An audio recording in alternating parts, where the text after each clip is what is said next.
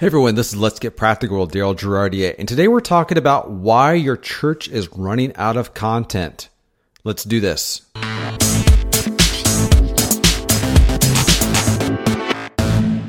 Welcome to Let's Get Practical, this podcast about church communications from a practical standpoint. It's about what works and what doesn't. It's about helping you cut through all the noise and clutter and getting straight to the point. And today we're talking about why your church is running out of content.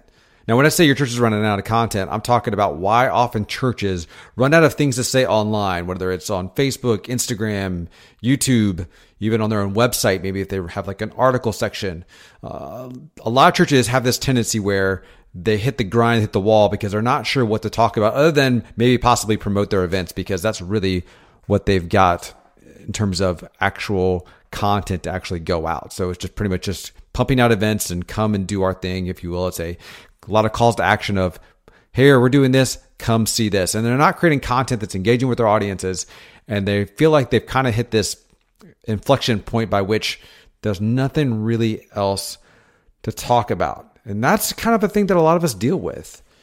So what happens when you hit this wall? When you hit this wall, for a lot of us, what we have this tendency to do is we have this tendency to go to prefabricated content that we can get from other places like Sunday Social, or we'll buy videos online. We'll do other things to manipulate our content to keep content in the system. So in other words, I can say like Sunday Social, that's like pre-done social media graphics. And by the way, there's moments and other things are completely fine. And I'm not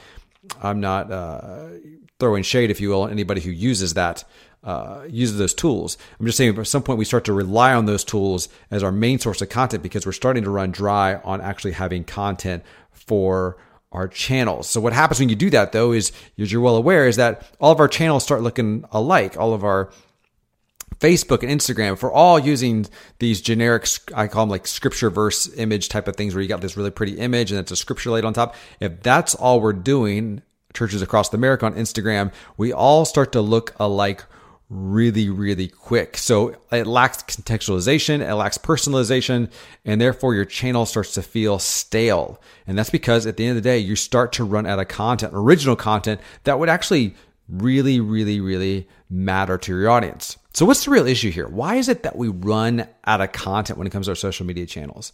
Well, I think it really kind of comes down to two things. And these are the two reasons why I think most churches actually run out of content. The first one I think is actually kind of easy to solve.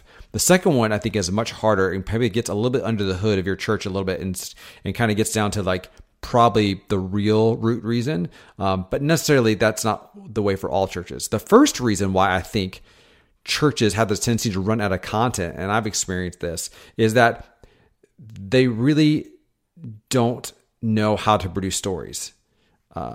In other words, they don't have a content process in place to produce stories. They've got all these stories to tell. They just don't know how to tell them. They don't know what format do they do that in? What's the process by which we're going to get that online? I've got these people who got baptized. How do I capture their story and how do I put it online? And so they're not in a mode by which they have a normal storytelling process in their system. So the reality of it is they probably don't have a process in place, or they've got a process in place, but there's so much friction in that process that they're not producing stories. In other words, they have to do things in such a certain way and in such a certain quality that they are really, really raising the bar so high to get the stories out that they're not actually getting enough content out the door. So to get like a more practical example of that would be like, you want to capture a story of somebody who was baptized, came to know Christ, life was changed, but you feel like you have to do it on the high-end camera, or you feel like you have to, the camera you're using is not quite good enough. You kind of go through all these excuses for why you're not producing the content. When the reality of it is if you have an iPhone that was made in the last 2 to 3 years, guess what? You can probably capture that content pretty well on video on the phone, and you can crank that out, put that on a YouTube, Facebook, and it'll work just as well as content that's highly produced content, by which, is a nice high-end camera that some of these churches pay thousands of dollars for. So the reality of it is that for some of us is we're letting the process either be too friction heavy, in which we're creating all these stipulations before something goes out. We have to do all these things, and we're not getting ourselves in a rhythm by which we are just consistently producing content. In other words, we haven't built those quick processes in place. I like to think of it like a muscle. If you only use that muscle every great once in a while, that muscle is never going to get strong. But if you learn how to quickly produce content, those muscles are going to quickly start to become accustomed to it, and you're going to follow this rhythm, and all of a sudden you're going to be quicker at producing the content. The content's there. You just got to figure out a way to produce it and package it, and whether it's on Instagram, Facebook, Twitter, YouTube, whatever channels you're putting out on your website for that matter. You just have to get quicker at it. And once you use that muscle more, and once you get into that rhythm, you're going to be able to produce a lot more content. And the other part of it may be you just don't know how to tell a story. And if so, that again, I think is really actually quite fixable, because there's a lot of resources out there on storytelling. Donald Miller's Story Brand is a good example of walking you through what a brand story looks like. And you can actually take that content from Story Brand and you can actually rework that and use it for videos, use it for other stuff, print pieces, whatever you're using. You can use their formula, and you can go online, find a copy of the Story Brand book, and it kind of walks you through a lot of those things you need to do to tell great stories. And there's a bunch of other books out there. Just go on Amazon and just find books on storytelling. You can teach yourself how to tell a story. You can reverse engineer current stories that are out there and figure out how those stories are told well. I mean, another good example is Seth Worley's Plot Devices. He has a great little notebook that you walk through of how to build a story. How does that story look like? And he has a clock framework that walks you through that. So you can learn how to tell a story. So problem one for some churches is they just don't know how to tell stories. They don't know how to produce the content, either because they don't do it enough, or they just don't know how to tell stories. And both of those are fixable problems. It just requires a little effort, research, and again, using muscles that maybe you've not even used before, or just are muscles that you've just kind of let just sit there and haven't used in a while. The second reason I think is kind of gets more to the heart issue and kind of gets under the hood, and in some ways is not something that you yourself are responsible for. This problem shouldn't lie just on your shoulders as the church communicator at your church. And that is, it's not so much that you have a problem with not knowing how to tell stories, is that you really genuinely do not have stories to tell. And that is probably because you have a disciple making problem, that disciples are not being made in your church. Because when you go to a church where disciple making is the core of what they do, stories are coming out left and right, because disciple making, when it's done well, is really a multiplication strategy. You disciple somebody, or disciple 1 to 2 people, they disciple 2 people, and then you can see it kind of a pyramid. It just kind of builds. So when you have discipleship, people coming to know Christ, becoming disciples, maturing in their faith, when they do that, and there's a multiplication effect that kicks in, then you really don't have a story problem, content problem. You're going to have so many stories. It's a matter of which ones can you tell and which platform do they sit on.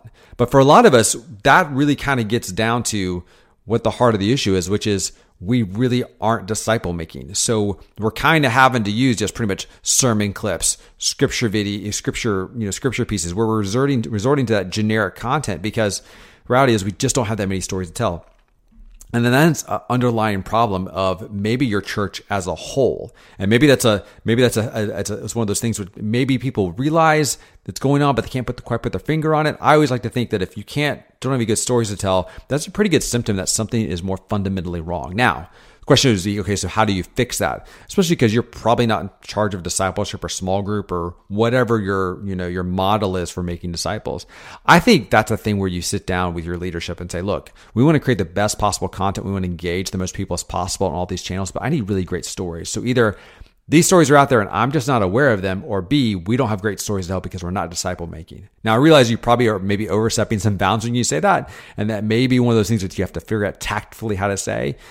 But it's something that's got to be said and it's got to be addressed, because if you're not doing those things, and then you're not going to have stories to tell. And then you're going to resort, again, back to generic content that's really pushing events. It's going to be one of those things where your channel starts to feel like everything else, because you can go online, you can find church channels that are really about life change and about people coming to know Christ and about disciple making. Those channels will stand out.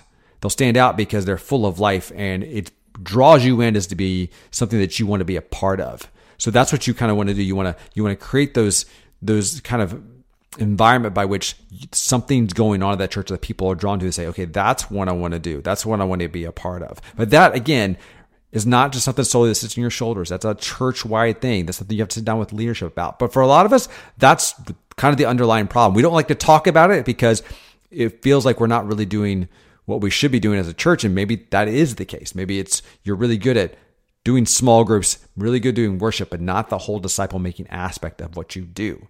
So if so, that's a larger conversation that you need to have with your leadership team. So to recap real quick, it's one of two things. Either one, you don't know how to tell stories or you don't have a process in place to do that. Again, I think those are things that you can learn.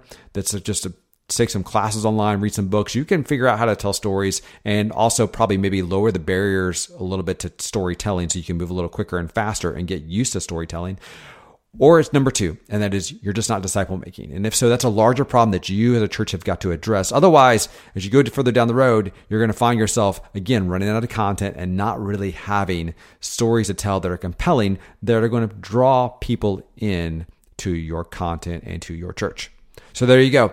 That's this episode of Let's Get Practical. I appreciate you listening to this podcast. If you like this podcast, leave us a rating on iTunes. You can subscribe there as well, or on the Google Play Store. Or I think we're now in Spotify also. So until next week, you guys take care. I'll talk to you soon. Thanks. Bye.